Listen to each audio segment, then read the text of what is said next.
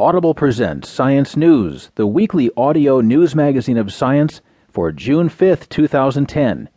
Here is some of what's making news this week. Scientists have linked tanning bed use to melanoma risk. Also, kids face up to disgust surprisingly late. And perfectionism works for some diabetics, but not for new moms. The feature story this week is called Not Just a High. Scientists test medical marijuana against MS, inflammation, and cancer. Also this week, an essay from Tom Siegfried called Law and Disorder. Physicists keep trying to explain why time flows one way.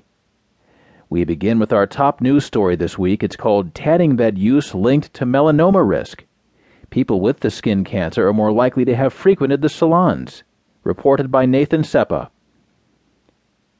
People with melanoma are more likely than those without it to have visited an indoor tanning salon, researchers find. The report, posted online May 27th in Cancer Epidemiology, Biomarkers and Prevention, is the latest in a host of studies linking indoor tanning to cancer. Many earlier studies, however, lacked information on the kind of ultraviolet rays people get while tanning indoors, the dose they received, and the type of skin tone they had, says Deanne Lazovich, a cancer epidemiologist at the University of Minnesota in Minneapolis, who co-authored the new report. Lazovich and her colleagues sent questionnaires to Minnesota adults with melanoma and collected 1,167 responses, which they matched with questionnaires returned by 1,101 randomly selected people who didn't have melanoma. The researchers then made follow-up calls to record lifestyle habits of each group.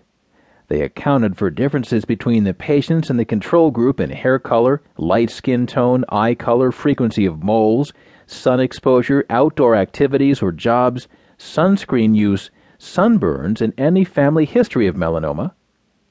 People who tried indoor tanning had a 74% greater risk of developing melanoma than those who avoided it, the researchers calculated. The scientists also estimated that spending more than 50 hours on indoor tanning tripled a person's melanoma risk. People who used indoor tanning for more than 6 years had roughly double the melanoma risk as the non-tanners. And salons that used ultraviolet A radiation exclusively seemed to impart a slightly greater risk than those tanning with ultraviolet B rays, the researchers found. This study was really well done, says cancer epidemiologist Linda Titus Ernshoff of Dartmouth Medical School in Hanover, New Hampshire.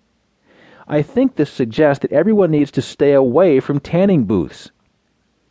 Ultraviolet rays from the sun can cause common skin cancers such as basal cell and squamous cell carcinoma. But the connection between UV radiation and melanoma is less clear, even though some studies have associated melanoma risk to early-age sunburns. In the new study, the researchers didn't find any association between early use of tanning beds and melanoma. But Lazovich argues that early indoor tanning might nevertheless carry a danger because cancer takes a certain amount of time to develop, and UV damage from tanning might not have shown up in some people yet. The U.S. Food and Drug Administration is currently looking into regulating tanning salons. In March, an FDA advisory panel suggested restricting use of tanning beds by light-skinned people and children or teens who don't have parental consent.